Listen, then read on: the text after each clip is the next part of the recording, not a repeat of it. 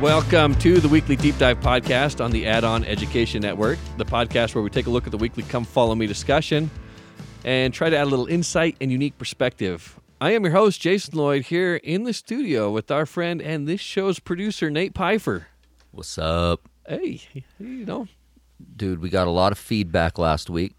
Yeah? Glad we got kind of strangely overwhelming. Our numbers were kind of bonkers last week and was getting a lot of really nice messages. One of the messages was pointed out to me that I forgot for the first time in 3 years to drop the email address at the end of the episode on how you get a hold of us. And that is hi@weeklydeepdive.com. So that's for your feedback, questions, comments. I think by the end of last episode, I just assumed that anybody still listening to this has probably heard me say it 1,000 times. So Good to include. But it is good to include. So that is how to get a hold of us. I wanted to start this week with that so that in case I forget again. I think a lot of people were wondering, like, if we just disappeared or fell off the face of the earth. They're December probably worried was rough. about us. Yeah, they were probably worried about us. And we're back. We're here. We're recording. We'll be consistent. And the Book of Mormon is going to be great. Oh, man. That is the biggest challenge tonight, is to try to fit everything in these first few chapters into one concise episode that's just not going to fill up your whole week full of listening hours and keep us up all night. We're going to try It will be long, though. We're going to try to squeeze this into a reasonable amount of time. But be prepared. Be prepared just in case. Get a snack. Have a snack ready. I hope you're on a long drive. Yeah, I was going to say, or if you're in like LA morning traffic, it'll be actually a perfect length for where you're going. Yeah. 7 miles away or whatever. All right, let's do it. Let's do it. Let's just dive right in because there's a lot to talk about. I love the Book of Mormon, particularly these first few chapters.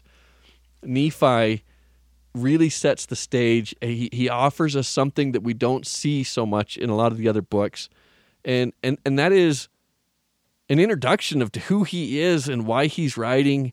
And I almost want to point out a little detail here just to set the stage. It's almost like Nephi has a propensity to overshare. I, Nephi, having been born of goodly parents, what does that have to do with the story? Why do we care if your parents were goodly? And what does goodly even mean, Nephi? What are you talking about? He does this a lot, and to the point where sometimes he puts himself in a negative light a little bit. Like, yeah, I get it. He is this younger, annoying brother that's always, tattling on his older ones or always trying to do this. Sometimes his oversharing of details maybe is a bit too much, it seems, and that's Nephi. He's very honest, he's very clear. Sometimes he's a little bit repetitive, and he tries to tell us, I love plainness in speech. I'm going to try to spell this out very plain. So I think that's important to know going forward into this, that Nephi has this characteristic. And yet he is extremely wise, and some of the details that he leaves here are actually extremely profound. And here's what I'm talking about. First off, what does it mean to be born of goodly parents? And I think goodly in this sense is status, reputation. His parents have a good reputation in society.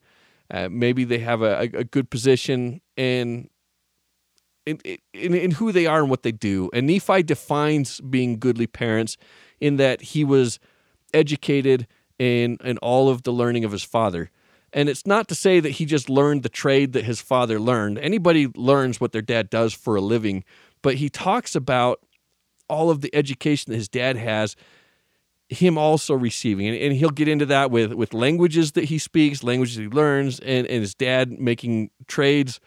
Nephi knowing where to find ore and how to smelt and make tools. And he was just a very well-educated person, and I think that's what he's loading into this, my parents were goodly. But this also sheds a little bit of light on Laman and Lemuel. I think oftentimes Laman and Lemuel come off very one-dimensional as just complaining all the time. But you have to understand they were older brothers to Nephi. If Nephi was educated in all the learning of his fathers, so were Laman and Lemuel. These characters, these people were very well educated, were very intelligent. And I don't know that Laman and Lemuel get that rap. I don't think we typically associate with them and intelligence and learning, but they were. And I think that adds a little bit of dimension as we read about their family and their travels.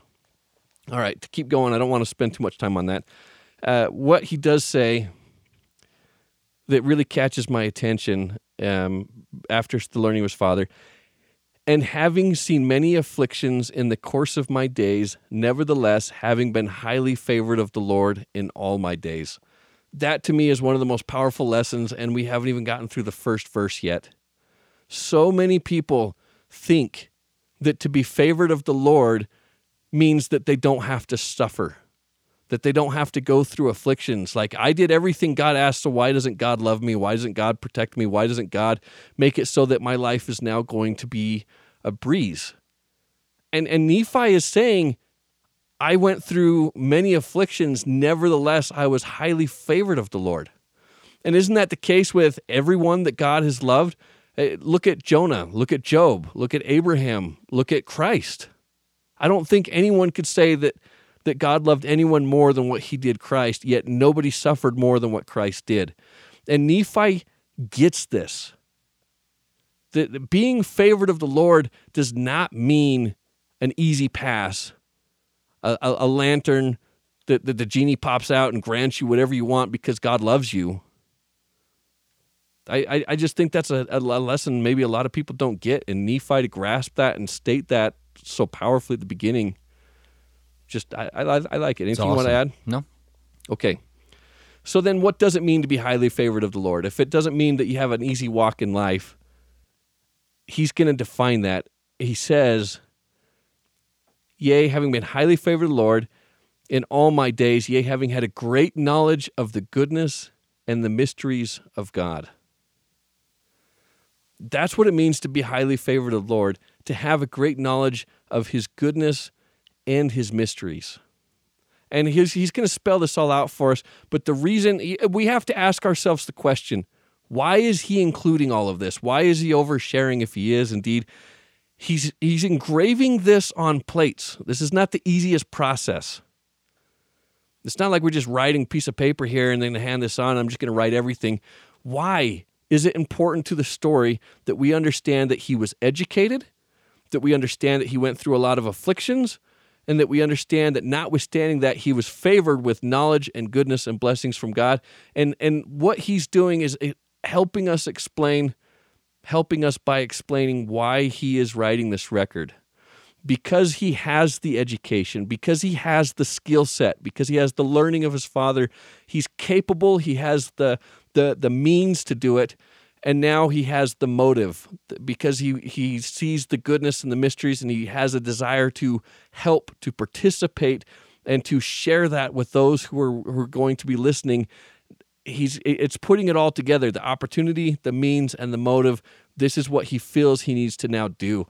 And I think that a lot of us who maybe we've been blessed in life and we feel like we understand things, or we have a perspective that we can offer, or a way that we can maybe help make people feel better or understand things, or help them along the way. Maybe we feel like we need to do something because of all the ways that we've been helped in our life to try to pass that on to help someone else as well. Do you feel like he was specifically commanded to do this? Or do you feel like this was, because what you're describing feels like it was more of kind of like an internal calling, like this was what you just described as somebody that it seems way more self-motivated to be doing this, where I feel like we, later on in the Book of Mormon, a lot of the writers, it almost feels like this was kind of their calling, really. I mean, by the time it kind of gets to Mormon and Moroni specifically, at least it reads very much like this is something that the Lord has kind of commanded them to do. Because some of the writers, even too, it almost feels like, I'm trying to remember if it's like the Jerem Omni or whatever. Some of those dudes are basically like, hey, I don't even think I'm that great of a dude. I'm writing this because that's what I'm supposed to do. I have to do this.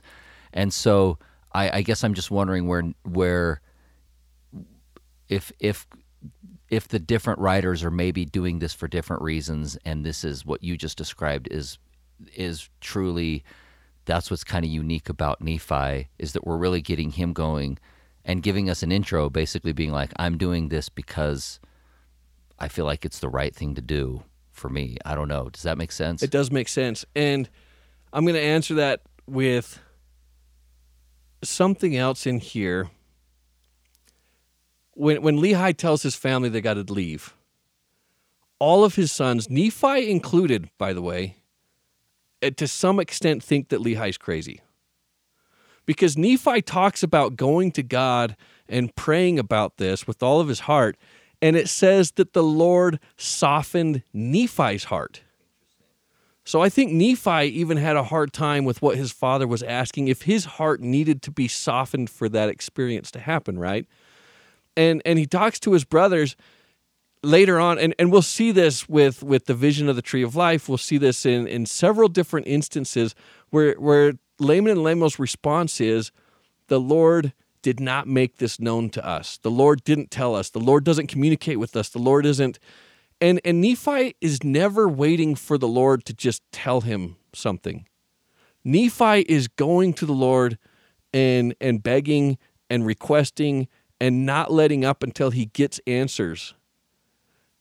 And so taking this back to what you're saying, and I want to take this to last week's lesson on the 3 witnesses. Because when I read their account that they heard that there was going to be 3 witnesses for the Book of Mormon, and they wanted so bad to be those witnesses that they were going to Joseph Smith and saying, we want this, it almost came across to me early on anyways as selfish. Almost like Martin Harris in the 116 pages and like, oh my goodness, and how come God has to keep putting up with this? I almost looked at this as in a negative way, but I've changed, and especially looking at this in light of Nephi. God, it's not like he's grabbing people and saying, I need you to do this. It's that people want so desperately to do God's will, or feel, going back to this case, this particular example and the question that you asked me, I think Nephi felt this here is an opportunity. I have this education. I have a desire to help to do this, that this fell in line with what the Lord needed. And those two... Let me throw this out there, too. I wonder if maybe the inception of this, or the catalyst of this, was maybe the fact that God had him kill somebody over getting the records of and histories and genealogies of people. I wonder if maybe that was the seed or the inception of how important it is to keep records of God's tender mercies, as he talks about it, like in these chapters. I wonder if maybe even that initial drive to keep records was with the burden that was kind of put on him very early on in life of, hey, this is how important it is for people to have a record of God's workings among men. And I wonder if maybe that was the thing that then showed him an example maybe of, hey, here's what you should be doing too. I don't know. I wonder if that maybe plays into it a little bit. That's a really good point, because we get that Nephi doesn't even start making this record until after he has these plates, right? And to bring that's a really good point, Nate. I wonder if he doesn't look back at his own family line and wish that his fathers and his father's fathers had been keeping records like Laban. If they would have done that, it wouldn't have put him in that awkward position to where he was killing another man for that. And maybe he's looking at that and saying, I don't want anyone else to ever be in a position. I need to make sure that I am starting the tradition and that my kids that understand his dad how was important too, because it is. in theory, from what we believe, his dad had a record too. And that's true. Lehi is writing, right? Because Nephi tells us that he makes an abridgment of the record of his dad. So Lehi does have writings. So maybe it's just a general example. Maybe that's kind of the answer, at least to the question that we can come up with. Maybe he's just seeing, okay, cool, I can see a good example of my father, and the fact that my father cares so deeply about this that he's willing to put his sons' lives at risk to go make this happen, and basically like, I need you to promise me that you're not coming back here without those records. It's like, oh, that's a pretty important, obviously, then to his dad as well. Yeah. I'm interested into revisiting this question of the why as we kind of make our way through different writers as we go through this. I'm really interested in and one of the things I'm looking forward to exploring a little bit is, and I think for me a lot of this is getting brought up because we just finished the New Testament, and obviously you and I explored quite a bit of the. I mean, we really overemphasized the point that these are all different books from different writers. Some of the writers we don't know who, some of the writers we don't know why. With Paul, we don't even understand the context in a lot of the things, basically, right? Mm-hmm. And so it was so fascinating to me to as we were going through the New Testament to really try to understand the why, the drive of writing this, and the fact that you brought that up right off the top is like, oh, this will be fun to understand why Jerem and Omni are writing, because they basically just say like, hey, look, my life had a lot of fighting in it.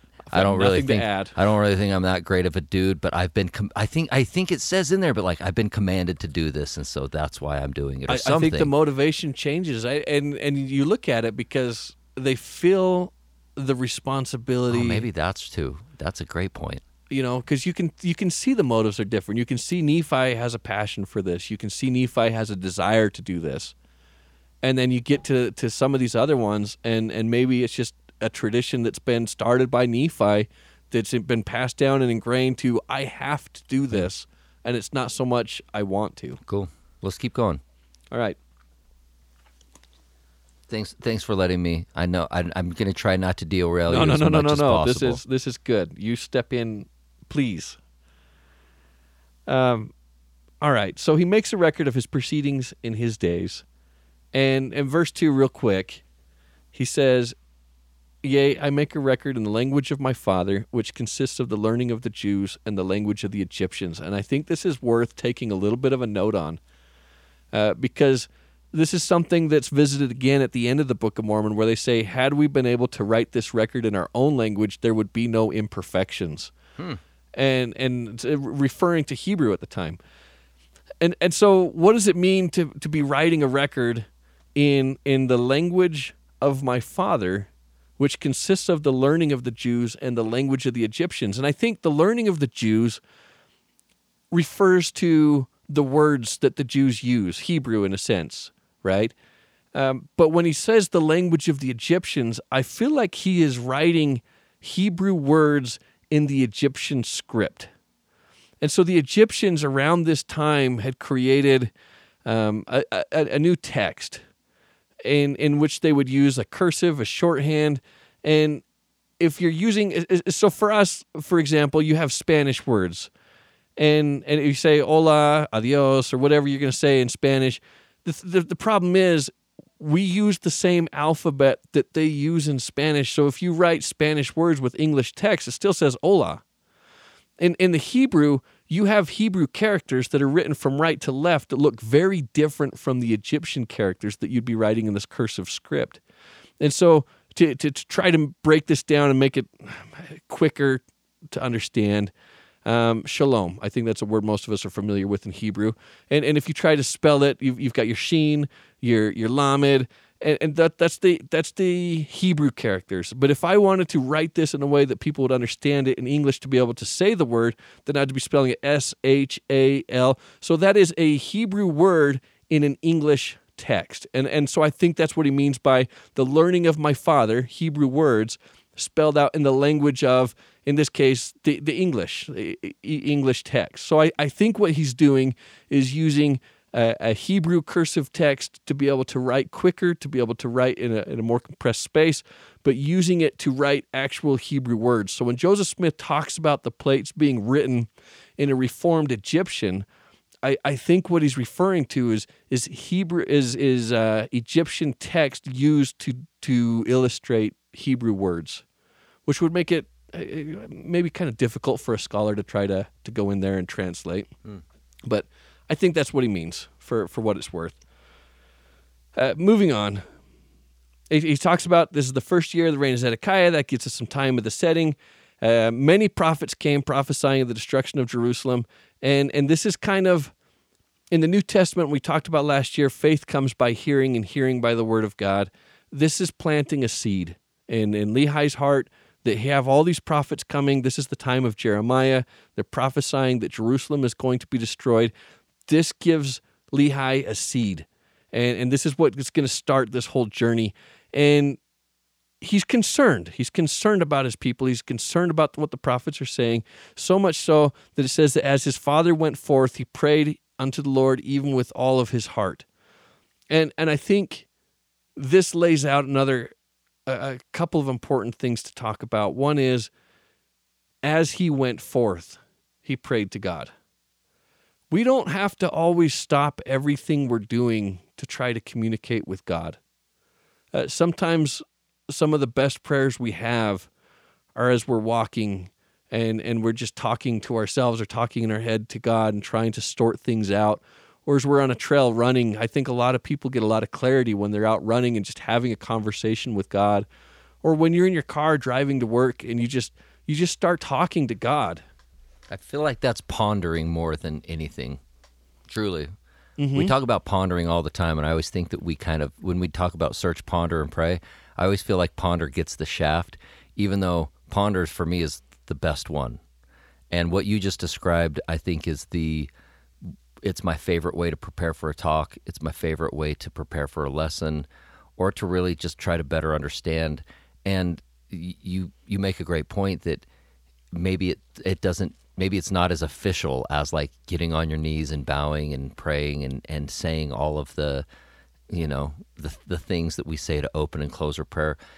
I would propose God's probably still just as happy to communicate with us, you know what I mean, on a morning bike ride where we are really just dedicating our thoughts and kind of even if it's not necessarily that much of a formal conversation, but just really pondering. I don't know. That's the best word I can think. What you just described is what I would at least consider the ponder part of search, ponder, and pray. Well, and I think part of it too, I think it's easy to turn to God if you're a monk in a monastery and that's all you're doing.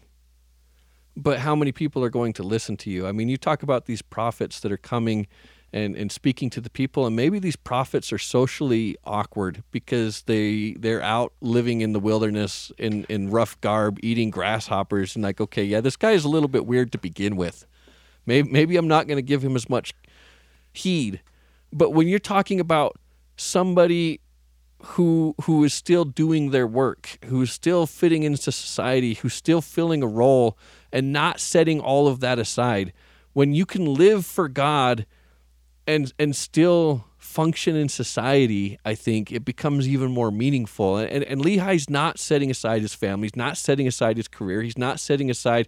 He's integrated that. And I think that becomes powerful. And when he talks about his parents being goodly parents, I think having that social standing, and we talked about this a little bit before, Nate, Lehi's got possessions. And he's used to traveling in tents. He's used to negotiating, and you talk about his sons coming in, and they know they need to negotiate to try to get these records. It seems like it's something his father does. They speak multiple languages.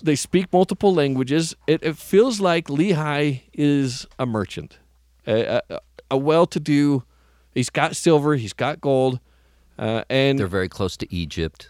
And trade routes. A lot of people in his standing in these merchants are at this time making a lot of money off of the Egyptian trade. And so Lehi is not someone who's laid the trade aside, who's dedicated his whole life to God, and that's what makes Lehi to me even greater. Somebody who can be a father, somebody who can be a businessman, someone who can still do is balancing all of those things and yet still making time for the Lord, to where he's praying with all of his heart, but as he goes forth. I like that concept. I like marrying that principle. But it's also good to know that he is doing it with all of his heart, and that's going to create a little bit of dissonance for us here in this chapter as we go forward, and I'll show you what I mean. It says, as he went forth, he praised unto the Lord even with all of his heart, and it came to pass that the Spirit of God came and dwelt upon a rock before him. Yeah, as a pillar of fire. As a pillar of fire, right. And and it was as he on behalf of his people. I think this is also putting Lehi in an intercessory role. If he's praying on behalf of his people, it's almost creating him as like a Jesus type character. Please save this people. If my own righteous, almost like it's very Moses imagery. Exactly. Moses, and also the one I was thinking of is Job, when he's saying, just in case my children sin, like here's a couple extra offerings to just to cover their sins too.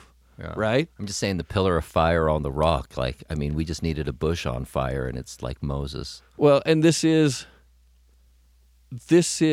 a temple experience for Lehi just as much as it is for Moses. Interesting. And so when God first appears to Moses, like you say, in this burning bush, it's this pillar of fire, right? And it's an introductory thing, but it's not the end of it. And I think this is a very similar thing. Here you have this pillar of fire coming, and it's God descending to where Lehi is and meeting him where Lehi is at. But then subsequently, Lehi is going to be carried up to where God's at. That's right. And take that back to Moses, who goes up into the mountain. And what happens when Moses is in the mountain? We don't have those details. Instead, we get the story about them melting down being gold and making a calf. Yeah, exactly. We don't get the good stuff. What was God telling Moses? And what was that exchange like? What is this? And this theophany that we have in 1 Nephi, extremely powerful, because how many times does it ever mention a prophet seeing both God the Father and Jesus Christ? It doesn't happen very often. We're going to see it with Joseph Smith in the Sacred Grove. As Stephen sees God and Christ on the right hand. Adam and Eve walk with God in the garden in the cool of the day.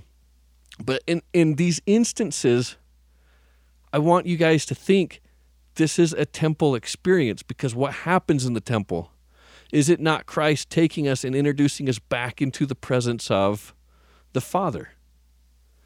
And I think it's not talked a lot about here because of the sacredness of it, just like it's not talked a lot about with Moses. Just like it's not talked a lot about on the Mount of Transfiguration, what transpires with Christ. And so start to notice, start to look, what we have here is a very unique, special experience. And Nephi, who we've identified as somebody who maybe likes to overshare a little bit, what does he tell us about this? Here we have this first vision where God comes and dwells upon a rock before him. Verse 6, and it came to pass that he prayed unto the Lord, and there came a pillar of fire and dwelt upon a rock before him, and he saw and heard much. One word. That's right. How much? What is much? Nephi's here telling us his whole life story, and yet I won't tell you what happened. And what this reminds me of, by the way, is when Joseph Smith goes to the Sacred Grove and he prays, and you have God coming and meeting him where he's at, but then I think Joseph Smith is transported up to where God's at. And he has this heavenly experience, this temple-like experience, which is extremely sacred, to where this boy who would like to share and tell, you come back home, wouldn't you be dying to tell people what you just saw? And his mom's like, what's wrong with you? I learned for myself today that the Methodist Church isn't true. I know, right? That's much for him. That's much. That's exactly it, right? He saw much, but he's not willing to share why. But it is interesting. You just brought up a really interesting point, too, and I'm sure you were already getting there, but it is funny you just mentioned it, just in case not, though. Joseph Smith Jr.'s reaction after that experience is very similar to Lehi's, right? Mm-hmm. Where it's like they kind of go home and they kind of exhausted and throw themselves on their bed. It's funny. It's almost a parallel there. Yes. I wonder. Much is probably a lot. Is what I'm saying. The answer to that question is if it's probably a very, it's probably a very overwhelming. That's what much. That's how I would define it. And then why not tell us what, right? Why do we get the golden calf story instead of the what's going on in the mountain? Isn't the what's going on in the mountain way more significant? Yeah, way more important? I mean, I know that my first time through the temple, I felt overwhelmed, and I felt like I had just gotten... You saw and heard much? Yes, I saw and heard much, and after that, I probably was the same way, which is just like, one, I commanded not really to talk about this, but two, I don't really know where I would start with a lot of this, trying to fully grasp and understand all of the incredible new information that I've just been trying to process. Well, and that's what impresses me about this story, is for somebody who likes plainness, who likes to explain everything to death to where he maybe repeats a few things. A lot. He's going to leave everything out, either because, one, his father didn't tell him, or two, because he's had similar experiences to what his father had. Because Nephi went to the mountain off and he prayed off, and he had almost the exact same experiences his dad did, and he knew that they were of a sacred nature and that he couldn't talk about what they were. And I feel like that's what we have here, and this is Nephi's way of preserving the sacredness of what transpired. I'm going to limit this to much. There was a lot that happened, and if you want to experience much, then Nephi lays the pattern. What do you do if you want to know? I didn't know. I went and did the same thing. I was desperate. I asked. I begged until I was given the same thing. I went to the temple, and I experienced this also. It also gives us some clues to why Lehi was willing to uproot everything on a dream. You know, like he was willing, because if understanding that he saw much almost sets the stage a lot more for the fact that it's like, again, like it's hard to imagine kind of how you described it. If he's going about his day to day, if he's working, if he's being a good father, if he's praying, if he's doing his thing, and he just gets a dream one night that's like, hey, you got to get out of town. But that's it. Like that's the beginning. You know what I mean? And the end, it would be hard to go, oh, was that just a dream, or was that just wait, you see what I mean? Like the fact that we're now being told, well, no, he actually had a very profound experience. He saw and heard much, so that by the time that the dream's coming saying, hey, you got to pack up and get out of town, he probably was like, yeah, I now know how God's communicating with me. I know what my calling is at this point, and yeah, this is what we've got to do, which also, though, then explains why those that didn't have that same experience, those that didn't see and hear much, were a lot more like, wait, we're following this, as they call him, the visionary man. Like, we're just, oh, great, Dad's having a dream, and I guess we're giving up this awesome life to get out of town.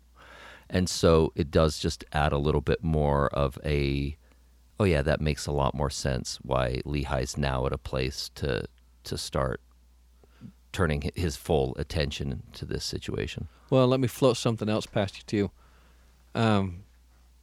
Joseph Smith had a vision where he saw Peter, James, and John, who gave him the Melchizedek priesthood, correct?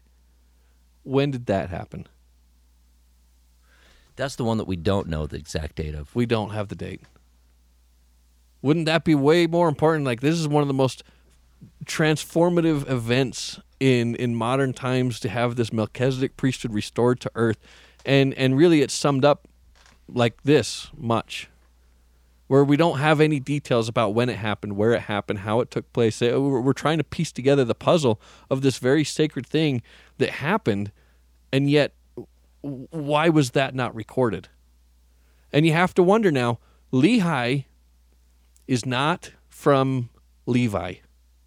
There's no priesthood here, and yet he is going to be officiating, offering sacrifices, acting in the priesthood, but it's not a Levitical priesthood. He's going to be acting in a Melchizedek priesthood role, much like Melchizedek, much like Abraham, much like the prophets before him. So when you talk about what he saw and heard, how is that going to be received if you go to Jerusalem and you look at how careful they are about their lineage and who can have priesthood and who can't, and what priesthood you have? Do you think that's part of the reason he wanted the documents? Do you think that plays it all into the reason that he wanted the plates, or no? It could be, with the genealogy and trying to preserve a line, with how important that is culturally. Yes. I don't know. I'm just because that's what they were going is to get a record of their people, right? Well, and it becomes very important when you look in 3rd Nephi. Fast forward the book, and Nephi when maybe not even going to 3rd Nephi, isn't it? When you get to Alma, goes and finds Amulek, and Amulek's talking about his status, and he says, "I can trace my lineage back to Nephi and to Lehi," and what if this is not associated with the restoration of the Melchizedek priesthood here to Lehi and his family, which they are going to need as they break away and start their journey? This is something that you can't talk about to the public, to the Jews. It will get you killed. Exactly. Which, by the way, is they're going to seek his life. Exactly. I wonder. This is opening up a bunch of fascinating lanes of thought for me, which is maybe there's a reason that Laban really didn't want to give him up that's more profound than we understand. Like, you know what I mean? Like maybe I'm just trying to follow these. I'm trying to follow all of these thought processes now of, yeah, why were the plates so important to Lehi and Nephi when they have a direct line of communication with God already, right? At this point, can't God just give them new scriptures? Why do they need the brass plates, right? Maybe there's more to why Laban didn't want to give them up. Maybe there's more to why Lehi felt it was necessary to have them than maybe we've thought through, I don't know, to this point.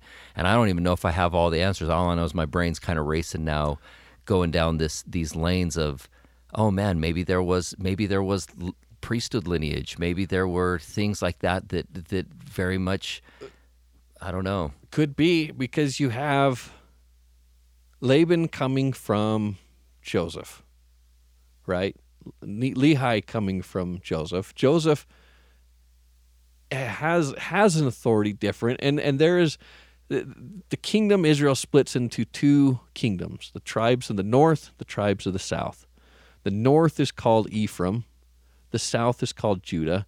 The north is Joseph versus the south, where you have Judah, and they had this enmity, they had this problem, and the north created their temples, their sanctuaries, and the south accused them of being apostate. And yet you have, so Laban's record becomes significant because it's the history of the Jews, but most likely from the perspective of the north. Where what we have today, the Old Testament, is the history of the Jews from the perspective of the south. And when we talk about the stick of the records, the scroll of Joseph versus the stick of Judah, and often we say, oh well, the stick of Judah is the Bible, and the stick of Joseph is the Book of Mormon. What if the stick of Joseph is actually going to be more parallel with the stick of Judah? It's the brass plates that Nephi gets, that, by the way, is promised is going to be kept and never lose its luster, because these plates are going to come forth at some point in time in the last days, where we're going to have a counting of the story of the Israelites, but a whole different perspective from the tribes of the north, and those are going to be joined with the history of the tribes of the south. Just fascinating stuff, man. But I'm sure, though, never mind. I'm gonna work on not being snarky all year. But I'm sure some farm kid, a well-educated farm kid, was able to put all of this together when he was making up the Book of Mormon or whatever. I'm just saying, like, I don't mean to be snarky, but at a certain point, the depths of understanding and the connections being made, it's like it's just, for me personally, it's just so much harder to believe that any human being was able to make this up and put all these connections together in the amount of time. And so please forgive me for constantly trying not to be snarky, but bringing it up again, where it's like, give me a break. I'm glad you bring it up. I feel like it's going to be a common theme. I'm sorry. It has to be. I apologize now for our listeners. There's this a common theme will be like, even the idea of, even the idea of the Hebrew language mixed with the Egyptian language and being able to put together there was probably pretty prominent trade routes between Egypt and the Israeli land at the time, or whatever we're calling it, Jerusalem at the time, and that it probably makes sense that this person would have had some sort of trade routes going on between, because of how really great he was in a tent and with camels, and how good he knew wilderness routes, and how totally comfortable he was moving with his family in and out with the money and the prominence that he got from there. It's like all of these details. Just like, was that just coincidentally right? Do you want one more? Hit me. So fast forwarding a bit, and I'll come back. In chapter 2, Lehi has the dream that he's supposed to take his family and depart into the wilderness, right? Verse 4, and it came to pass that he departed into the wilderness, and he left his house and the land of his inheritance, and his gold, and his silver, and his precious things, and took nothing with him, save it were his family and his provision and his tents, right?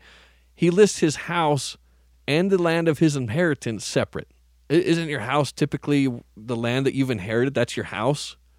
But here's the deal. If Lehi is actually coming from Joseph and actually coming from Manasseh, then potentially the land that he has inherited could be part of the northern kingdom. And when Assyria came in and destroyed the northern kingdom and people had to flee, where did they have to flee to? They flee down to Jerusalem. So he's got a house down in Jerusalem that he lives, that now his family, his ancestors have bought their property. They have it here, but he still has the land of his inheritance in the north that maybe one day they'll return to if they can. And that's just another detail that detail that, yeah, again, apparently some young genius was able to make up, I guess, and put all that together. Or ... That's the common theme, is or ... Let's keep going. I don't mean to derail it with my subtle eye rolling snarkiness. This is wonderful. This is my favorite. I love these. I mean, we're not even going to get out of the first chapter without just being overwhelmed. And that's how Lehi is, right? That's how we left him. He's overwhelmed. He's overcome. He stops whatever it is he's doing because he was going forth. Maybe he's out on a trade route. Maybe he's whatever. And whatever he saw was important enough for him to drop whatever he was doing, return to his own house at Jerusalem, and cast himself on his bed, where he's overcome into another vision. He sees the heavens open, and see, this is where God comes and dwells on a rock before him. Now he is carried up into heaven, that he sees God on the throne, on his throne, and he sees one whose brightness was above that of the sun at noonday, followed by 12 others. Okay, who's the 12th? It's a good question. Okay, because there's always 12, right? There's always 12, and I think 12 it signifies witnesses. Okay, I'm just because you have your 12 apostles, which are called to be special witnesses of the resurrection. You have 12 witnesses to the Book of Mormon. So we're not just going to assume that it's Peter, James, John, all the dudes, and Judas? It's a good question. All right, let's keep going. And it doesn't identify any of them by name. Because here's the question. Okay. If it is them, it still makes sense for me that it could be Judas. Because Judas was still a disciple even when he fell. Right? Right.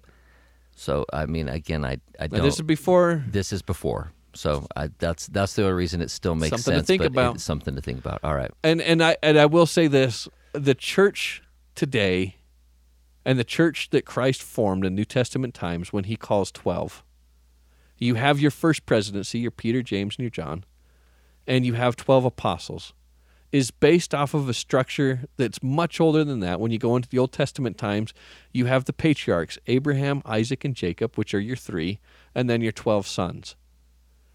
And just think about the patriarchs, the 3, the first presidency, again, as the Godhead, the Father, the Son, and the Holy Ghost, and then the 12 witnesses, the family, the 12. So I don't know who they are, but it is something that's been used as an image from Old Testament times. I guess that was the question: is that because it doesn't name any of them by name, it leaves a lot of room for it to be the symbol of it. It leaves a lot of room for it to be the metaphor, not the metaphor, but the big picture symbolism of 12, the witnesses. And I wonder if it doesn't represent the heavenly council. I mean, that's a whole different thing we could go into on a different time. Amos 3:7, though. Surely the Lord God doeth nothing save it. He revealeth his secret to his servant the prophets. The word secret there is counsel. And in another part in the Old Testament, he accuses the false prophets and says, had you been in the council of gods, you wouldn't have messed up. But you're not part of that council. You're not privy to that information. The Lord reveals the counsel of gods, what they decide, to his servants, the prophets here on earth. And it's not just that here on earth you have a structure of apostles and a prophets and 70 and whatever. It's the idea that in heaven it also mirrors a structure that you have a council of gods that gather, that make decisions. This idea, It who makes shall we sense. send? I mean, you have a Godhead. That's it. You have a Godhead of three, and they call them the children of God, the B'nai, the B'nai Elohim, and it's all throughout the Old Testament. They talk about it a lot. It's interesting, and even the word God is a God of structure, right? He is, and even the word Elohim means gods. And so when you're talking about the gods, you could be referring to God, or you could be referring to what the gods decided. Interesting. That's for another day. I mean, we're not even out of chapter 1 yet. Let's keep going. Right. But I mean, it's good, dude. It's meat and potatoes, baby. That's all. That's what we're going to try to do this year. Let's keep going. So he sees the throne, and he sees Christ, and he sees 12 others, and Christ and the 12 others descend from heaven. So he must also be descending, because when he gets down there, it says, the first came and stood before me and gave me a book. And so I equate the first with Christ as the one that was leading the 12 others that was following him. Which, by the way, think about this for a second.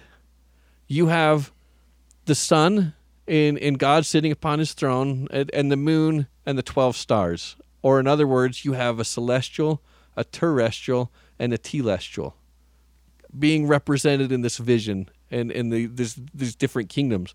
Which reminds me of Paul when he says that I remember 14 years back a man who was carried away into the three heavens. And again, this is a temple experience.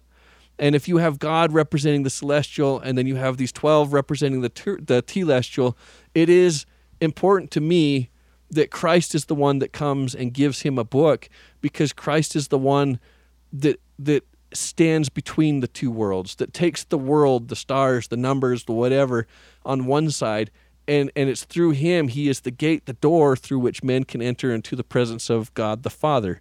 And this is how it's set up in the temple. You have the Holy of Holies and God sitting on his throne. Then you have the holy place, and the holy place is filled of images of Christ, with the tree of life, the menorah, with the showbread, the altar of incense. And then outside you have the courtyard and the people and the masses, and you have the stars. And it's just this progression of this all displayed here through this vision. So I think it's Christ who's this mediator. By the way, they talk a lot about, if you don't have a temple, the mountain becomes the temple. And why is the mountain the temple? Because the earth represents one plane, the heaven represents the other. Well, the mountain is the place that unites the heaven and the earth. It's the in-between place. Christ is this in-between between God and us, and he is the one conveying the messages to Lehi. So he gives him his book, and he bids him to read. This is like John. He receives this vision in a book, right? And it's bittersweet. John talks about it being honey, and he talks about it being bitter, right? Lehi reads this, and remember, what's Lehi praying about with all of his heart? Crying, begging the God to preserve, to protect, to help his people. And he reads, woe unto Jerusalem, for I have seen thine abominations. And he reads about how they will perish by the sword and be carried away captive into Babylon. How heavy would that feel? You're praying, dear God, please save my city. And God's response is, I am going to slay your city. Lehi's response then is even wilder, where he's just like, yes. Where he's like, God, thank you for all your mercy. Yes. Let's read that, right? And it's verse 14. And it came to pass that when my father had read and seen many great and marvelous things. Now, this goes back to what we saw with the first vision. He saw many, except for it didn't just stop with many. This time it's great and marvelous. He added a few adjectives to here, which is more than we got in the last one. He did exclaim many things unto the Lord, such as, great and marvelous are thy works, O Lord God Almighty. Thy throne is high in the heavens, thy power, thy goodness, and thy mercy. Yeah. Wait, what? Your goodness and your mercy, you just said you're going to kill everyone. Yeah. How is that merciful? How is that great? And it says, and after this manner of was the language of my father in the praising of his God, for his soul did rejoice. Whoa, where's the heaviness? You just read about your whole city that you're praying about so much and you care so much about is going to be wiped off the face of the earth. Thank you, God. You made my day. It doesn't jive. It doesn't fit. And so you have to fast forward. Unless it's just in response to, thank you for showing me these things so I know to get out of town. I mean, that could potentially be, I mean, maybe that's the most, is it, what do they call it, the Occam's razor or whatever? It's like maybe it really is the simplest explanation, is the reason he said that was, thank you so much for giving me the heads up. Well, I'm out. Nephi lets it slip. Okay. So we fast forward to verse 19, and it came to pass that the Jews did mock him because of the things which he testified of them, for he truly testified of their wickedness and their abominations, and he testified that the things which he saw and heard, and also the things which he read in the book. So we're going back to this vision that he saw. The things that he read in the book manifested plainly the coming of a Messiah and also the redemption of the world. Nephi let it slip. So why is he rejoicing? This is Enoch's temple experience. When Enoch is commanded to be this military leader, this militant, he's going through and wiping people out and creating this fearless whatever, and what happens? He gets caught up into heaven. He gets to see God sitting on his throne, and he gets to have these conversations, and he sees the destruction of the world, and he sees the heaven weep, and he says, how can you weep, seeing this is the residue? These people suck. Yeah. What are you crying about? And God says, These are your brothers. They're your sisters, my creation. How can I not weep? They won't listen. How? And when he sees it through God's eyes, he refuses to be comforted until God says, here's how I'm going to, and he shows the Savior, the coming of the Messiah, and the redemption of the world. And nothing short of that is going to comfort Enoch. It's when he sees the coming of the Messiah and the redemption of the world that sorrow can be replaced with hope. And that's what Lehi is seeing. But instead of talking about the coming of the Messiah and the redemption of the world, which, by the way, I would think would be the two most important things you could talk about in this chapter. That would have been the headline. Yeah, and apparently Lehi's preaching this, but Nephi leaves it out. So it's just like Moses' experience. I'm so glad you brought up Moses early on. He's in the mountain, probably seeing the coming of the Messiah and the redemption of the world, but we're stuck with seeing the golden calf. We're stuck with seeing the destruction of the people in Babylon, they're going to be perished by the sword, carried away captive. We're stuck seeing everything else. And the good stuff is held back time and time and time again until we want to see it. Until, like Nephi, or like the three witnesses, wait, there's something more? And when we desire so much to see it, that we start pestering God, almost go back to that parable in the New Testament, the woman that keeps bothering the unjust judge until she gets justice, right? When that becomes us, then the greater things become manifest. And that's a big part of this story. And I think the reason why it is such a big part is because God wants this temple experience for all of his children. This isn't just something you read about for Moses or for Lehi or for Nephi or any of these others. God's saying, I want all of you to experience this. I want all of you to come where I am, and I will meet you where you are and help you get to where I am. You bring up a good point, man. And what was the common theme? You said Just now, we're the ones stuck seeing the knuckleheads, right? But so are the knuckleheads, right? Moses literally came down and said, God desires for all of you guys to go up. And they all were like, no, you got this. Do it for us. Do it for us. I mean, like, at the end of the day, there was prophets coming into, the north and the south kingdom apparently and going, hey, you guys gotta shape up, right? In Lehi's time, it says that there was all kinds of prophets coming and saying you need to act right. Is there not much more of an invitation of God going, come to me so that I can save you? Repent because I can save you. But if not, you're going to be destroyed. And everybody's like, no, we're good.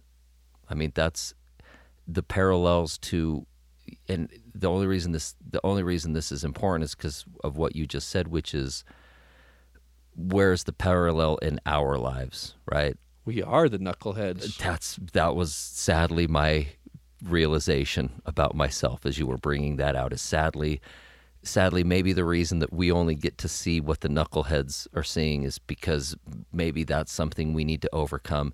And if we want to be able to see what's not written in the scriptures, maybe it takes a little bit more dedication on our part. Thank goodness that Moroni actually puts closure to this.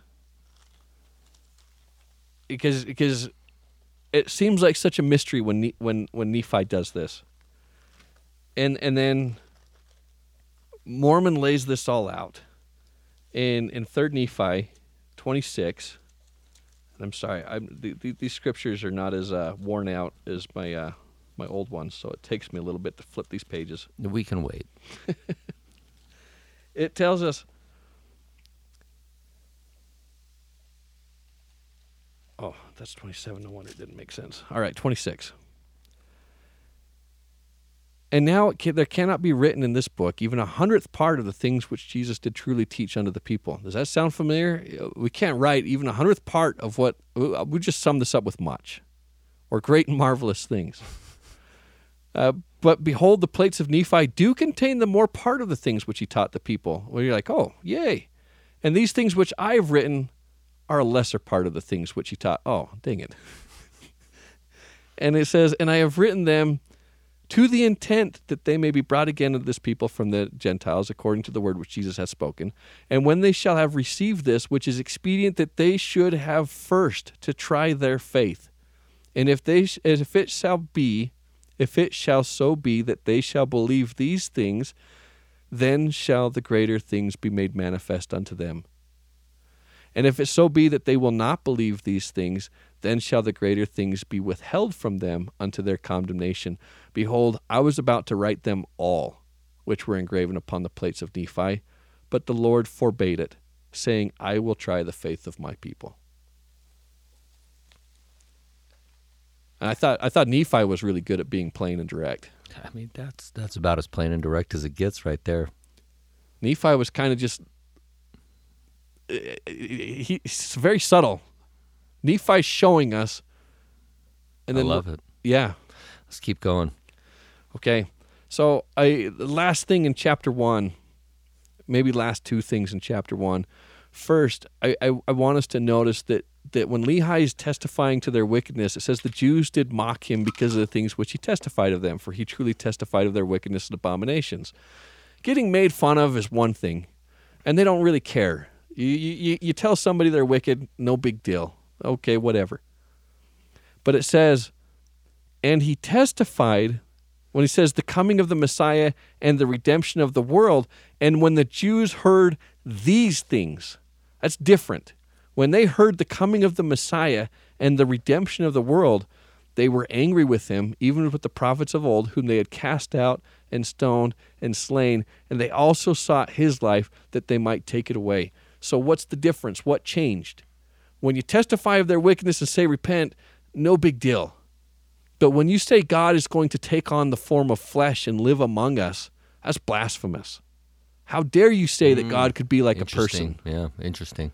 Isn't that the same reason why they crucified Christ? That's exactly right. So when a prophet crosses a line, and for them it's a religious line, it becomes a blasphemous thing. Christ isn't the first prophet to be killed for blasphemy. All of his prophets that testified the coming of the Messiah and the redemption of the world face similar consequences. All right, last thing, and this is verse 20.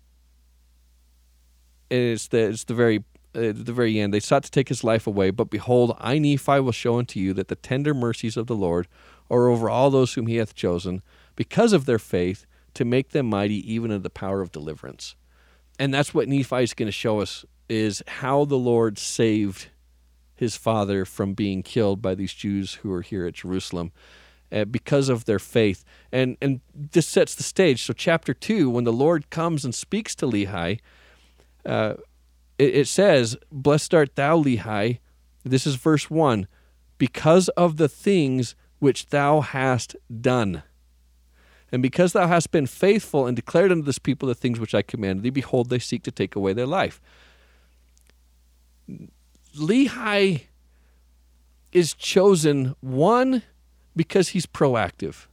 He's going forth praying with all of his heart, trying to save his people, doing everything he can. And the Lord says, you want to help? Here's what you can do. Gives him an experience, empowers him, potentially gives him the priesthood, commissions him, and gives him a message to take to the people because he was doing something first. And you might say, well, Lehi had to do this first, but really, was it not God who sent other prophets, and it was first by hearing that Lehi has the faith to begin to act, right? And so he acts. And when he acts, God gives him something else to do. And when he follows through and acts on that, God says, blessed art thou because of the things which you have done. Not what you believed, or not simply just because you thought of, but because you cared enough and believed enough that you did something about it. That's the pattern.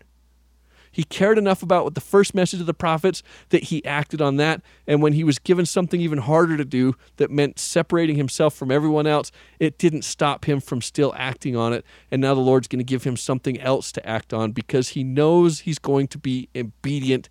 When you're obedient in the small things, the Lord can trust you with even greater things. And this is the vision where God says, I need you to take your family and depart into the wilderness. Anything you want to add on that, Shay? No, let's just keep going. We're going to keep rolling. So he does. He takes his family, and just a real quick comment on this in verse 5. And he came down by the borders near the shore of the Red Sea. And I just find that phrase so funny. He came down by the borders near the shore of the Red Sea. If it's a border, isn't it near the like that? Isn't that the definition of a border, meaning it's touching or close to? So when he says the borders near the shore of the Red Sea, it seems a little bit odd. And he talks about these borders a little bit. And I believe it was Hugh Nibley pointed out the Hebrew word for borders is mountains. And so if I read this as he traveled in the mountains which were near the shore of the Red Sea, to me it reads a little bit smoother. And so then I have to wonder about this translation process. Is there words that maybe could have been translated a little bit differently? And I think we come across a few examples like this where maybe it was, and then one has to ask, how was this translated then? And the whole reason I go down this is somebody actually did some research on this. Sorry, I probably should have looked up who this was. They did a word search, and on all these words that the Book of Mormon is translated to in the English language, and they found out that a lot of these words were not 1800s English words that Joseph Smith would have been using in his time. In fact, a lot of the words predated Joseph Smith by a couple hundred years, 1600s English, or maybe even earlier. And what they were finding is that a lot of the words used to translate were coming more familiar with Tyndale's time. And kind of the theory that they put out there, which I find is fascinating. William Tyndale, if you're not aware, was killed for translating the Bible into English. And you have to wonder what his role is. I mean, bringing the English language, and he famously said that I will make it so that a farm boy will know more about the Bible than the priest, right? What if, as Joseph Smith is looking in the Urim and Thummim, we don't have people in the spirit world that are also helping to bridge that gap between the language of them and to the language of English? And who else but someone who was very familiar with the Hebrew language and the English language, working to try to translate this and bridge that gap, and continuing to work very similar on the other side of the veil to the work that he did while he was here on the earth. It's just something to think about. It's interesting. I like it. Just a theory, and I can't say that it is, that it isn't, right? It's just something worth pointing out. All right, so talking about them traveling, going down to the shores, the borders near the Red Sea. Nephi here introduces his family. He talks about his mother Sariah, his elder brothers Laman and Lemuel and Sam. So Nephi's kind of the baby of the bunch here, and this is where it gets interesting to me. Verse 6. And I'm going to read this, Nate, and I'm going to leave 2 whole verses out in the middle. And it's going to read, I mean, could you even tell where these verses go? I mean, so pay attention here, you guys here at home. Verse 6. And it came to pass that when he had traveled 3 days in the wilderness, he pitched his tent in a valley by the side of a river of water. And it came to pass that he called the name of the river Laman, and it emptied into the Red Sea, and the valley that was in the borders, and the valley was in the borders near the mouth thereof. And so I said 2 verses. I'm sorry, it's just one. There's one verse in here that if you take out, it actually reads a lot smoother. And why is he injecting this verse in here? Because when you put it in here, it interrupts the flow, and it doesn't make a lot of sense. And so if I read this, he travels in the wilderness, and he pitched his tent in a valley by the side of a river of water. And it came to pass that he built an altar of stones, and he made an offering unto the Lord, and gave thanks unto the Lord our God. And it came to pass that he called the name of the river Lamed, and it emptied into the Red Sea, and the valley was in the borders and the mouth thereof. Here's what I think is going on and why this is significant, and then I point this out. He mentions this as the valley, the river, and then he talks. And what I think he's doing is creating a chiasmus here. And the center lines of a chiasmus are always the most important. And he says he made an offering unto the Lord, and he gave thanks unto the Lord. And so he's making a big deal out of that, because giving thanks unto the Lord and making the offering unto the Lord are the 2 synonymous lines. And then he's going to back his way back out, talking about the river again, and then mentioning the valley again. And I think this is a very big deal, at least to Nephi, and the reason why he's writing this chiasmus and trying to emphasize this offering is that his dad is exercising priesthood. You don't have this happening anywhere else. He's not a Levite. This is a significant event. And not only is it a significant event, but Nephi is going to talk about this. He's been traveling for 3 days up to this point, and yet Nephi feels it important to mention now, 3 days later, his father is dwelling in a tent. Why not mention that, we left and we were dwelling in tents for the first day and the second day? There's a difference between the tent that he's using as a travel tent versus setting up a base camp here and creating this tent. And this tent is very different, and it becomes very significant because this tent is a 3 days journey from the temple. And he's able to officiate and offer sacrifices and create his own sanctuary. And it's important to know, in Hebrew, ohel was the word for tent, but it was also the word for temple. And that God traditionally dwelt in a tent. In the Canaanite mythology, God dwelt in a tent by a river of water in a valley at the base of a mountain. And this is the same setting that we have here. Nephi is painting a picture of his dad dwelling in a tent just like God. Because who dwelt in the Holy of Holies? Who dwelt in the tent? It was God. And Nephi's kind of creating this imagery. And that's why when Nephi says, and my father dwelt in a tent, it becomes so significant. Nephi's story of leaving here, and I guess more Lehi's story, becomes symbolism for God's story.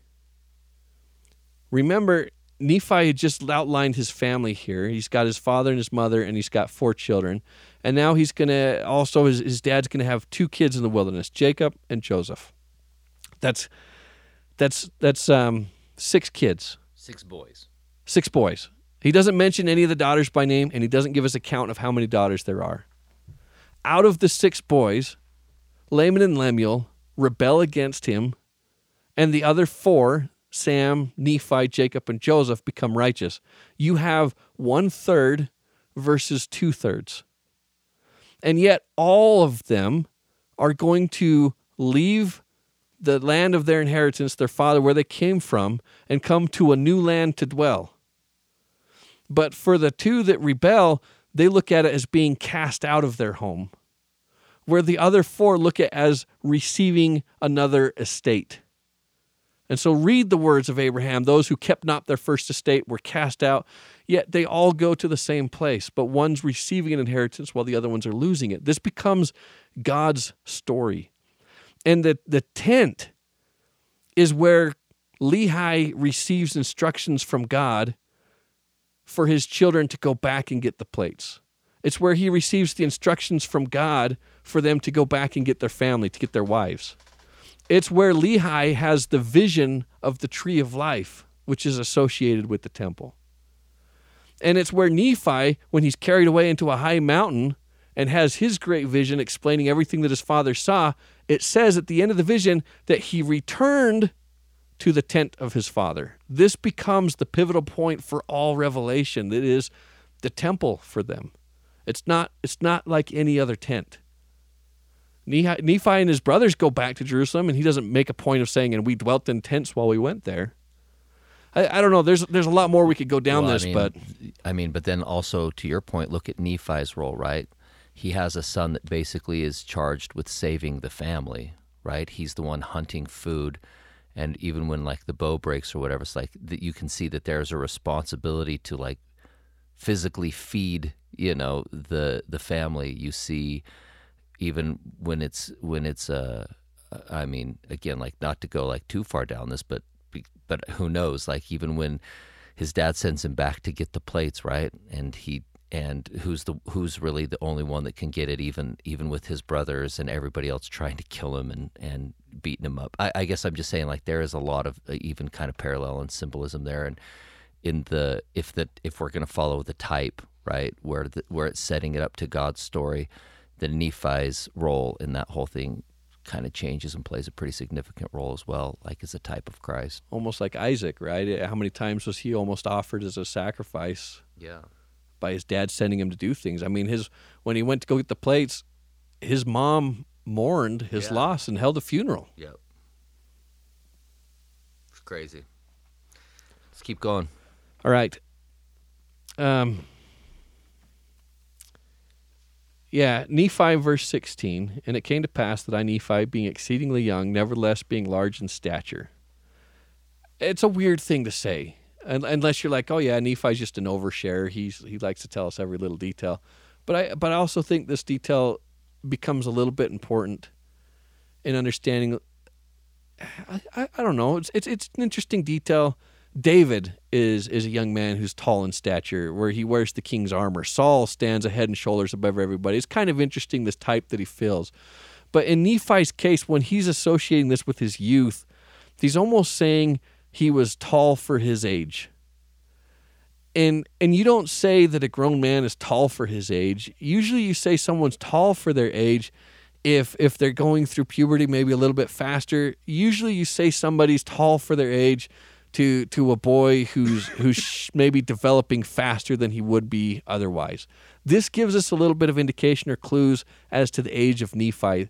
This and the fact that he's got 3 older unwed brothers puts Nephi at an early teenage, mid-teenage years.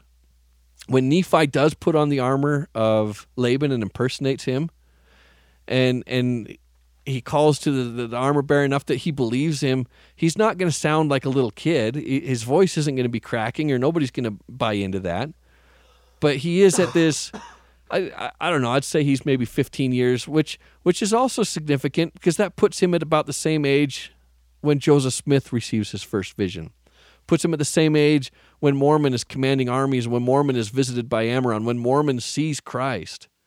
Probably puts him at a very similar age. Samuel, when he's called by the Lord, and he's a young man. David when he slays Goliath.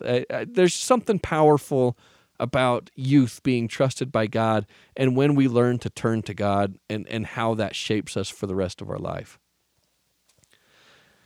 Next, he cries to the Lord. Nevertheless, he has great desires to know the mysteries of God. Wherefore he cries to the Lord, and we already mentioned this point, the Lord did soften my heart in so much that I did believe all the words which my father had spoke. And he speaks to Sam, making known unto him the things which the Lord had manifested unto him by his Holy Spirit.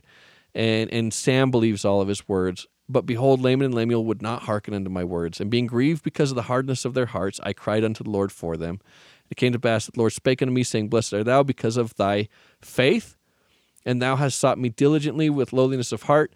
And this is kind of where it becomes important. Inasmuch as ye shall keep these commandments, ye shall prosper, and shall be led to a land of promise, even a land which is prepared for you, which is choice above all others. And inasmuch as your brethren shall rebel against me, they shall be cut off from the presence of the Lord. So talk again about being cast out versus receiving this inheritance. And inasmuch as thou shalt keep my commandments, thou shalt be made a ruler and a teacher over thy brethren. And those words are important. The ruler and the teacher. You go back to the very first page of the first book of Mormon, or Nephi. It says his reign and ministry, ruler and teacher. And this is where that promise is made to him in that first vision.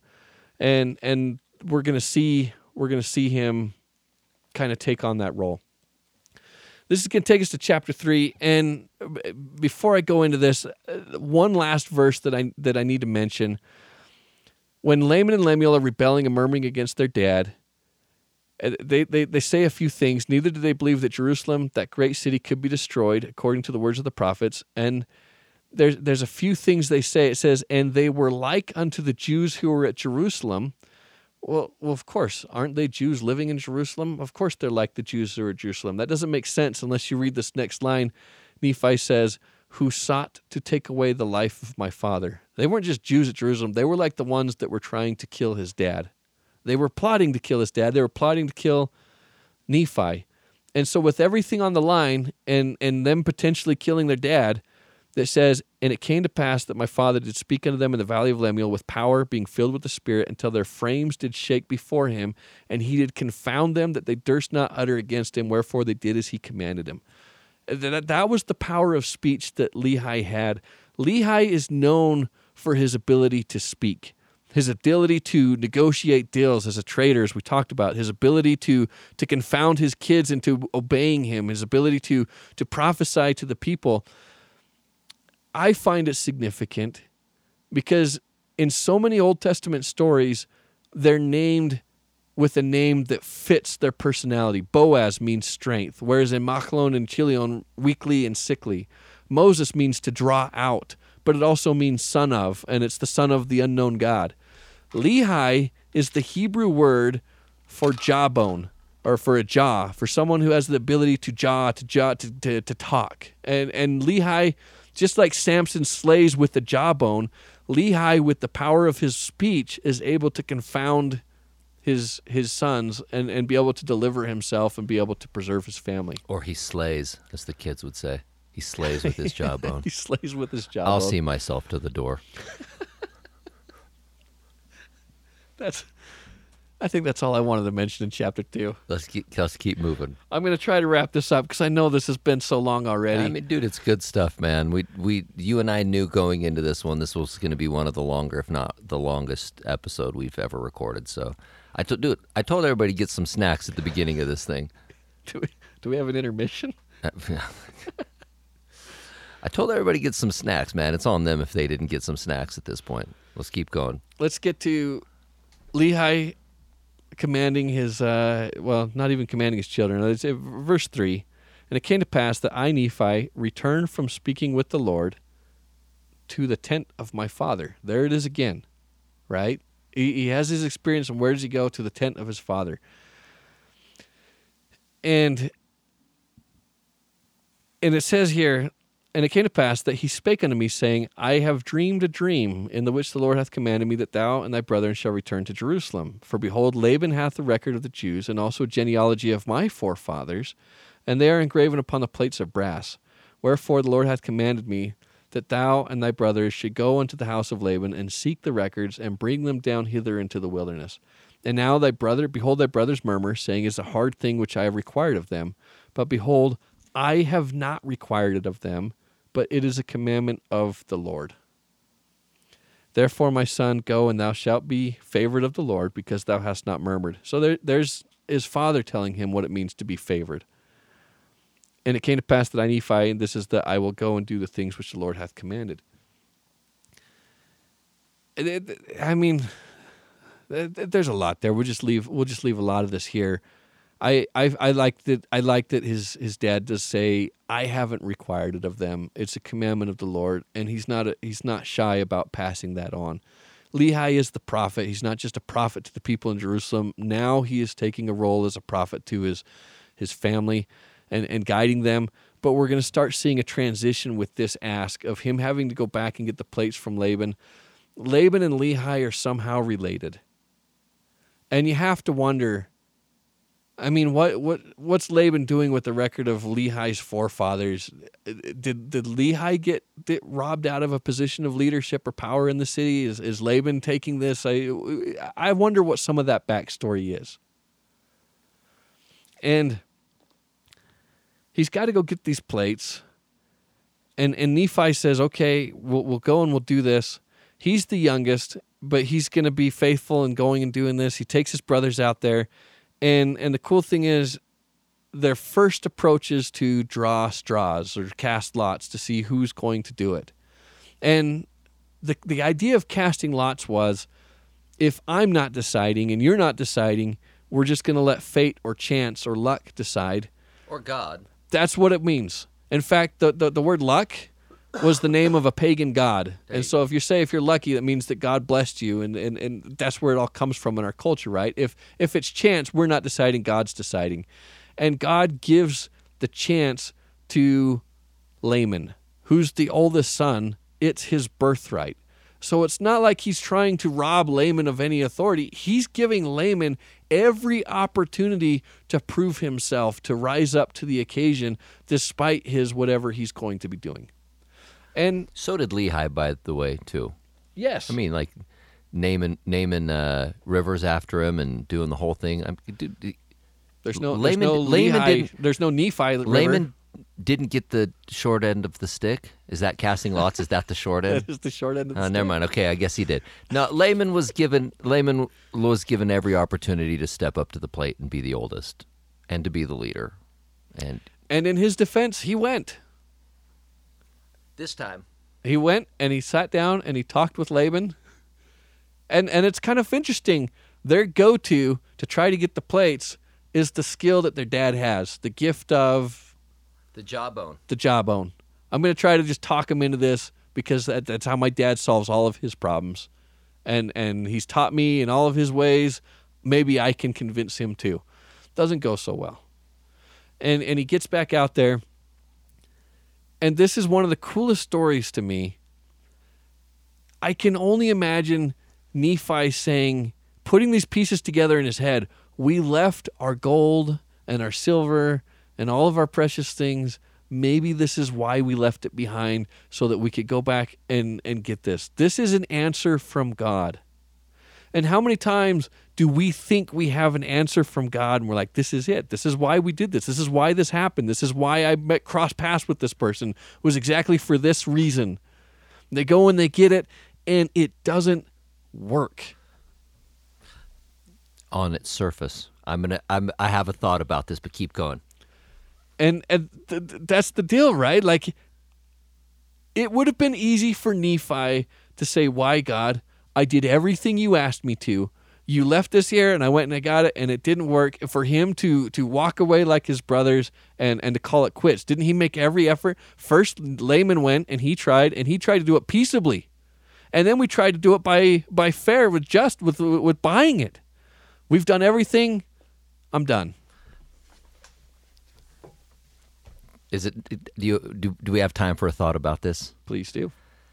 You and I have talked about Hebrew law, where when Laman goes, Laban accuses him of being a thief, and then tries to kill him. right? Basically gives his people. And so by nature of Hebrew law, and again, like this is your information, this isn't mine. So I'm only using this to set up my thought about this. In theory, as far as we can understand, right, that justifies the same punishment of what would have happened had the falsely accused been punished, right? Yes. Okay. So therefore, Nephi has a legal defense to kill Laban by Jewish law. Yeah, if you just to Help me out. Just to say what you're saying, the punishment in Hebrew law for falsely accusing someone of doing something is you suffer the punishment that you sought for them. Okay. Is accusing somebody of being a thief an executable offense? Yes. Okay. Which is why Laban sends his guards out to execute. Okay. Here's what the thought that I had earlier today when I was reading these chapters again. I think that it actually worked perfectly to have Laban then actually steal all of Nephi's stuff. Because it's not just that he's falsely doing it. Now right. he's actually... Now he is actually a thief, and therefore he now has absolutely like opened the door for capital punishment. It's like when Nathan goes to David and tells him the whole story about a man stealing another one's sheep and what should the punishment, and then he says, "Thou art the man." Yes. And Laban has decreed the punishment for being a robber as death. And after he says that, "Thou art the man," he does exactly. This was my point. My point was like it's even now more beyond them just being like it's a case of false accusations and then being subject to the punishment from it. No, then Laban literally actually does that thing and stands in a vulnerable position for that punishment. Thou art the man.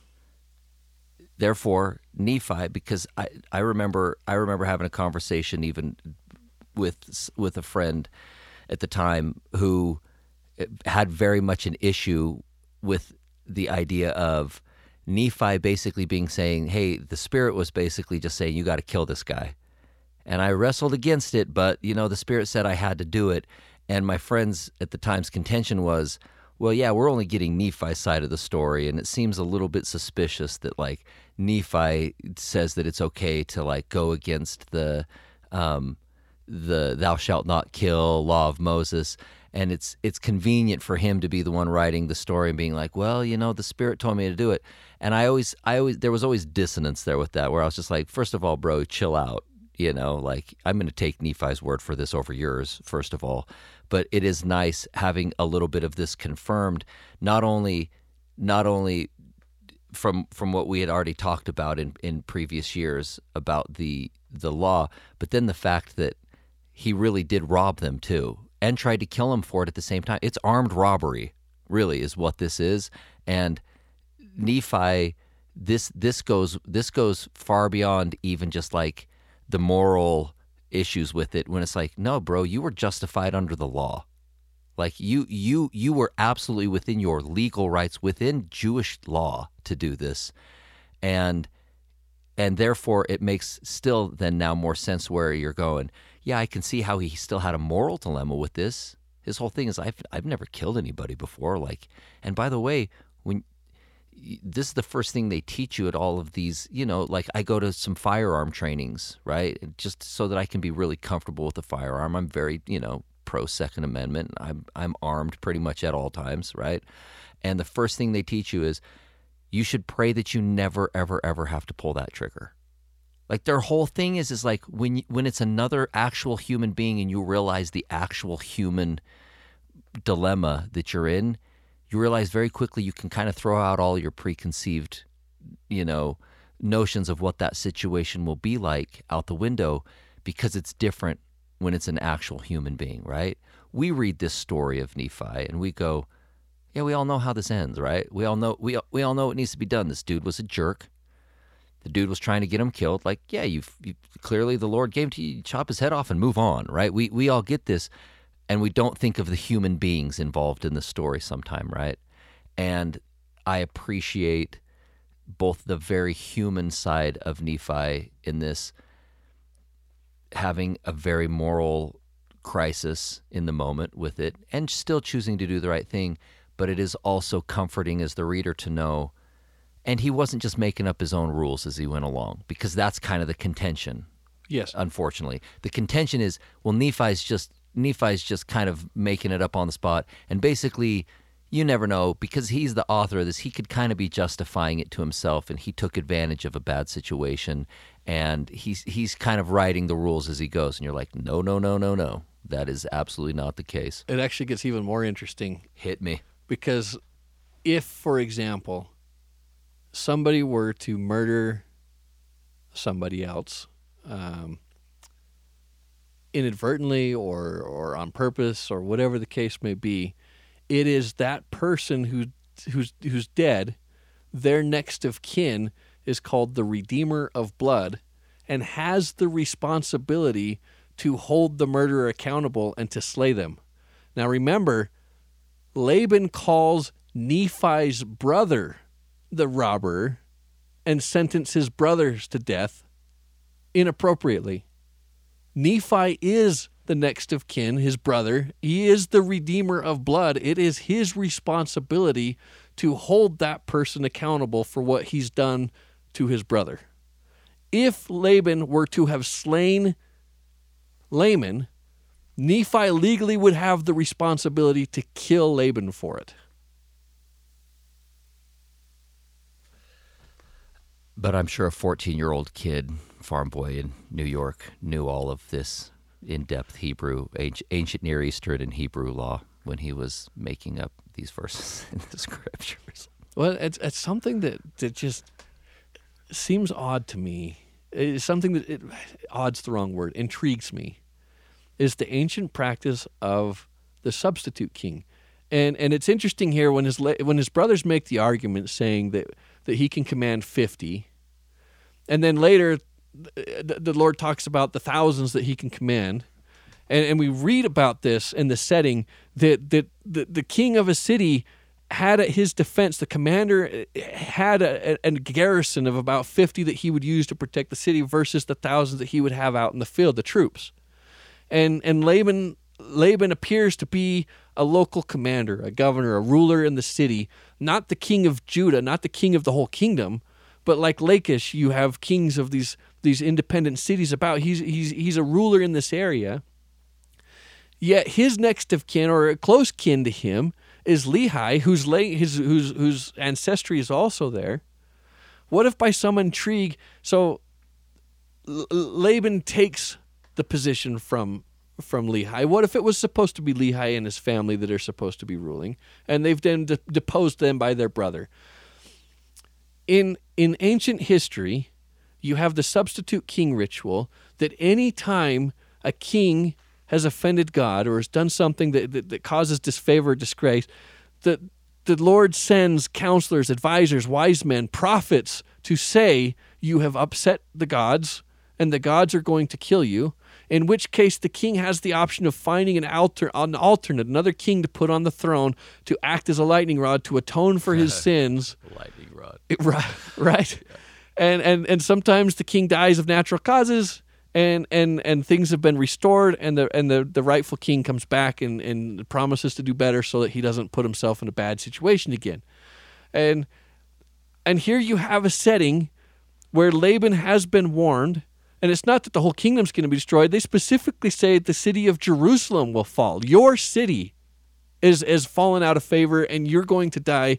He chooses to ignore the counsel, and he fills the role of the lightning rod, if you will. He pays the price for his sins, and now leadership goes to the next of kin or the family, Lehi's family. Maybe he doesn't have children. Maybe he doesn't have someone to take the throne, and now it falls to Lehi's family to take that position, that rule. In any case, when Lehi rules from here on is his reign and ministry, right? Those emblems of kingship is the sword of Laban, To is Nephi, the records. not Lehi, Nephi. Right. Sorry, with Nephi and his reign, the emblems of kingship become the breastplate of Laban, The armor, yeah. the armor, the sword of Laban, the plates of Laban. These are the things. The servant. The servant. And the servant becomes very close friends and serves Nephi. It's this transition of power that fits in this cultural setting with what we understand in these rituals of kingship. That's awesome. Which, again, you make the point, but what farm boy... as well educated, whose brother went to a boarding school of an uncle's second cousin that was I don't know. I was going to go back and look at the exact lineage of just the absurdest of absurd claims, but I realized I would much rather spend my time hanging out with my kids. All right, what else we got? I think, honestly, we're about to wrap this up. Nephi is guided by the Spirit, not knowing beforehand the things which he should do. That's obviously a very powerful verse. It's a good scripture, and it's funny you bring that up. It was one of the ones I wanted to bring up, maybe not on air, but off air, but might as well bring it up on air. Like, I think that the missing part of that scripture to me, or the context that sometimes we use that scripture in missing, is there was so much preparatory work done before that scripture. And I know that scripture is used a lot with like missionaries, and I know that the scripture is used a lot, with kind of the idea that, hey, like, I'm just going to go out and the Lord's just going to tell me where to go. We're missing a lot of context there, which is Nephi has spent so much time strengthening his faith, seeking the Lord, seeking the word, following the commandments, right, to where he can have the confidence and have the faith, knowing I've put the work in to be able to expect the Lord to guide the compass, right? And when he says, I can go out not necessarily knowing whether I'm going, but the Lord's going to back me up. Well, the reason he has that confidence is because of his dedication. And so, we use the scripture a lot too, especially as missionaries, right? That you first need to seek and read and understand. You need to receive the word before you can give the word, right? And so this to me, that scripture, believe it or not, is more for me another reminder of being prepared for whatever comes, being prepared, doing what you can to first receive the word, to do what we can. And the reason I wanted to bring this up is because it's not the hardest thing to look at the world around us right now. Some of our listeners who are parents or not, it's, for me as a parent, it's terrifying. And the idea that I would ever just send kids out into the world going, well, God loves you, so you should just go out into the world and just trust that God's going to, guide wherever you're going to want to go, and not basically be, hey, I want our time to be at home for me to teach you how to hear God, for me to teach you how to know God, for me to teach you how to listen to how the Spirit communicates to you in your unique way, an individual way, right? So much of the conversations I've been having with my very young children as of late focuses so much more, instead of on here's what you should do and here's what you shouldn't do, and instead is just, please, now while you're young, in a very safe environment, in a very secure environment, in a very open, where you can ask me questions and I can do my best to give you answers. Now is the time, I would just suggest, to really start learning how to receive answers for yourself. And that to me is the foundation of what makes that scripture so great, right? And in this world that's just, it's beautiful, but man, it's just heinous at the same time, right? It's both of those things. Yes, I would hope that I could also have that same confidence that Nephi has, right?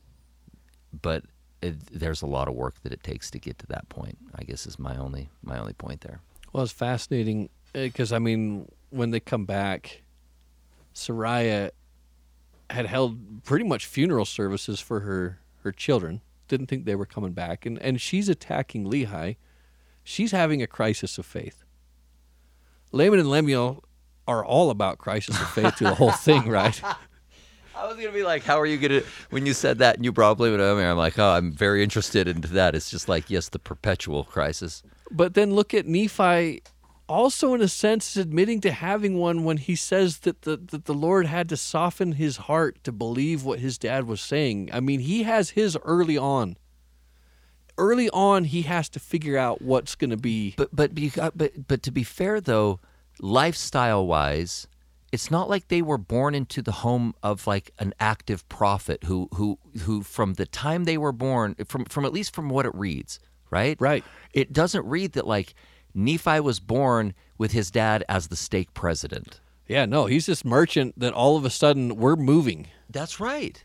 I'm going to be a prophet today. That feels less like a crisis of faith and more like a normal human being. What is happening? Yeah, like more just like a what's going on. And that's what I want to hit, right? Because Lehi has his moment when he breaks down, when the bows are broken, and I just led my family out here, and where's the support from God that's going to sustain us? We're dead. I just killed my family. And he's going through his crisis. Sariah's going through her crisis. And I wonder how much of a crisis they went through Nephi when he sold all the stuff to try to buy the place and it didn't work. And like, what now? I can tell you the crisis that his brothers went through. They beat him. With a rod. That's what I'm saying. Like, there's an answer to that question. And so when we look at this story and we say nobody is safe from having questions. Yes. Nobody's safe. There's no easy road. Isn't that Nephi's point in the very first verse when he's saying, having seen many afflictions in the course of my days, nevertheless, having been highly favored, what does it mean? To know the goodness and the mysteries, to have answers from God. To your point, you can't strengthen that muscle, by the way, without some pushback. And so, again, so much of it is, what do you do with that weight? How do you respond? Do you push back against it or do you let it crush you? I guess is kind of my final thought on what you just said. And so it's necessary and it hurts, but if you use it to strengthen the muscle, then yes, it is a blessing. You know what the irony in it is too? When Laman and Lemuel say the Lord doesn't make such things known to us, what do you mean? Nephi sits there and explains what it means. Yep. Nephi, why does Nephi do it? Because the Lord showed him, and what's the Lord doing? Through Nephi, he's actually showing them, he is making known to them the things that they don't think the Lord makes known to them. So even if we don't ask, even if we're not looking for it, still God is pushing out and trying to give us every opportunity to try to help us to believe through others, through people, through, if we're not listening to God, he still opens these side channels. And so many people fail to recognize that God doesn't talk to me. How many times has he sent somebody here to try to help you, to bless you, and you close your eyes to that? It's just interesting. You bring up such a fantastic point too, is we get the benefit of 2020, right? Hindsight on this, but we go, what are you talking about? Like miracle after angel visitation after miracle, the voice of God after miracle, after the electrocution, like the Sith, you know what I mean? Like the electric shock, plus this compass that only works when you're not being jerks. Like, you see what I mean? And it would be, and I'm not going to judge anybody else, but I'm going to speak now for myself. It would be so, at this point for me, just disingenuous to be like, well, I didn't get an answer to that prayer. It's like, bro, look at the last 30 years of your life. What are you actually asking me at this point? You see what I mean? What more do you really need at this point? Dude, it comes all the way back to where you started it with Moses in the mountain versus Israel building a golden calf in the valley. That's exactly right. Are we going to be up in the mountains seeking God and getting that answer, or are we going to be trying to create our own alternate way to figure this out? By the way, with a group of people that just walked through the parting of the Red Sea to escape. It's like, at a certain point, Laman and Lemuel, unfortunately, share the sentiment with a lot of people that struggle and unfortunately at times become antagonistic towards the church or towards their family or towards whatever it is. Unfortunately, that's a very common sentiment, which is, well, I didn't get to see this. Dude, a whole argument I saw on some social media thing the other day was, well, I would be good if I could see the gold plates. I would come back in if I got to see the gold plates. And you're like, cool, man, these dudes saw an angel. You know what I mean? Like these dudes saw an angel, saw miracle after miracle after miracle after miracle, and still weren't in. And then you have to just at some point go, oh, maybe it's not about that. How many that saw the gold plates left? Maybe that's my point. Is maybe it isn't about that. And Laman and Lemuel, that's what a brilliant way to kind of wrap up their early part of this story, which is like, well, we're not seeing all these things, and it's just God, I'm sure, up there just shaking his head, like, what are you talking about? What more could I have done for my vineyard? That's exactly what it is. How often, like hens, would I have gathered you? Like, what are you talking about, dudes? Anyways, not to end on a bummer note there. Anything else you want to hit? Anything? But the thing is let it be a warning to me. To all of us. I mean, I'm not even going to speak for all of us, dude, because I don't. And again, dude, there's a lot of nuance, and there's a lot of human. Again, I'm not judging anybody else's story at this point. Now I'm just judging mine and Laman and Lemuel's a little bit because I at least get the text. But even then, I probably need to early on grant them a little bit of leeway too. For me, though, I look at this as a pretty clear warning, but also a solid reminder of if it ever comes down to me going, well, why am I not getting the answer to this question? Hopefully I can be in the moment and out of the moment, I guess, enough to be able to look back and go, thank you, God, though, for giving me the last 40 years to look at as a whole and go, there's too many things that are right for me to ever go away from this at this point. Like, I've seen too much at this point. And maybe I'm not getting a specific answer to this question. And by the way, maybe it's a hard question. Like we kind of talked about, hopefully I can be mature enough to use it as a weight to push against and strengthen a muscle and not something to, I guess, collapse me. But anyways, anything else you want to add? I think the only thing I'd want to add, I mean, we've said it so many times, the wisdom of God oftentimes appears as foolishness to man, but the single greatest lesson we can learn is that when God speaks and a man listens, that man will always be right. And how much was Lehi criticized by his sons, his oldest sons, his wife, for being a visionary man. And maybe he felt foolish, and they said the foolish imaginations of his heart. And how silly did Nephi feel when taking all of the gold and whatever, a perfect plan failed. Yet in hindsight, was it not exactly what needed to happen in order for that transference, in order for things to work the way it did? In hindsight, did that not give Lehi's family opportunities to mature, to grow in ways that they never would have had, being destroyed and carried away captive into Babylon? I mean, so much could go wrong, and so much we look at and we wonder and say, why, God, why? But that's the difference between trusting and doubting. And like you say, whether we use that to push back against and to make ourselves stronger, or whether we use that to turn around and walk away before we see how that actually would have benefited us and how that would have worked out in the end. Jason, as always, man, thank you so much for the time that you put into preparing for these episodes.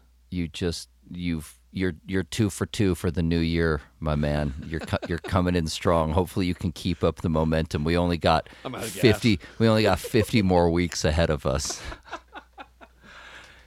We appreciate you guys listening. You can get a hold of us through the email address hi@weeklydeepdive.com. We do so greatly appreciate getting your questions, your comments, your feedback. This is a labor of love for us, but we really, really love doing it. We know that we're not the greatest produced, advertised, and all of that, but hopefully those of you that are still with us after 3 years can at least sense in us how deeply we love this and how deeply we love you guys listening and knowing that there are people out there that are hopefully enjoying us at least enough to keep listening from week to week. This episode's going to definitely be over. I mean, we're going to be coming up on 2 hours probably by the time this thing is posted. So if you're still with us after that, then you're in deep with us too. And so thank you for being there with us. Until next week. See ya.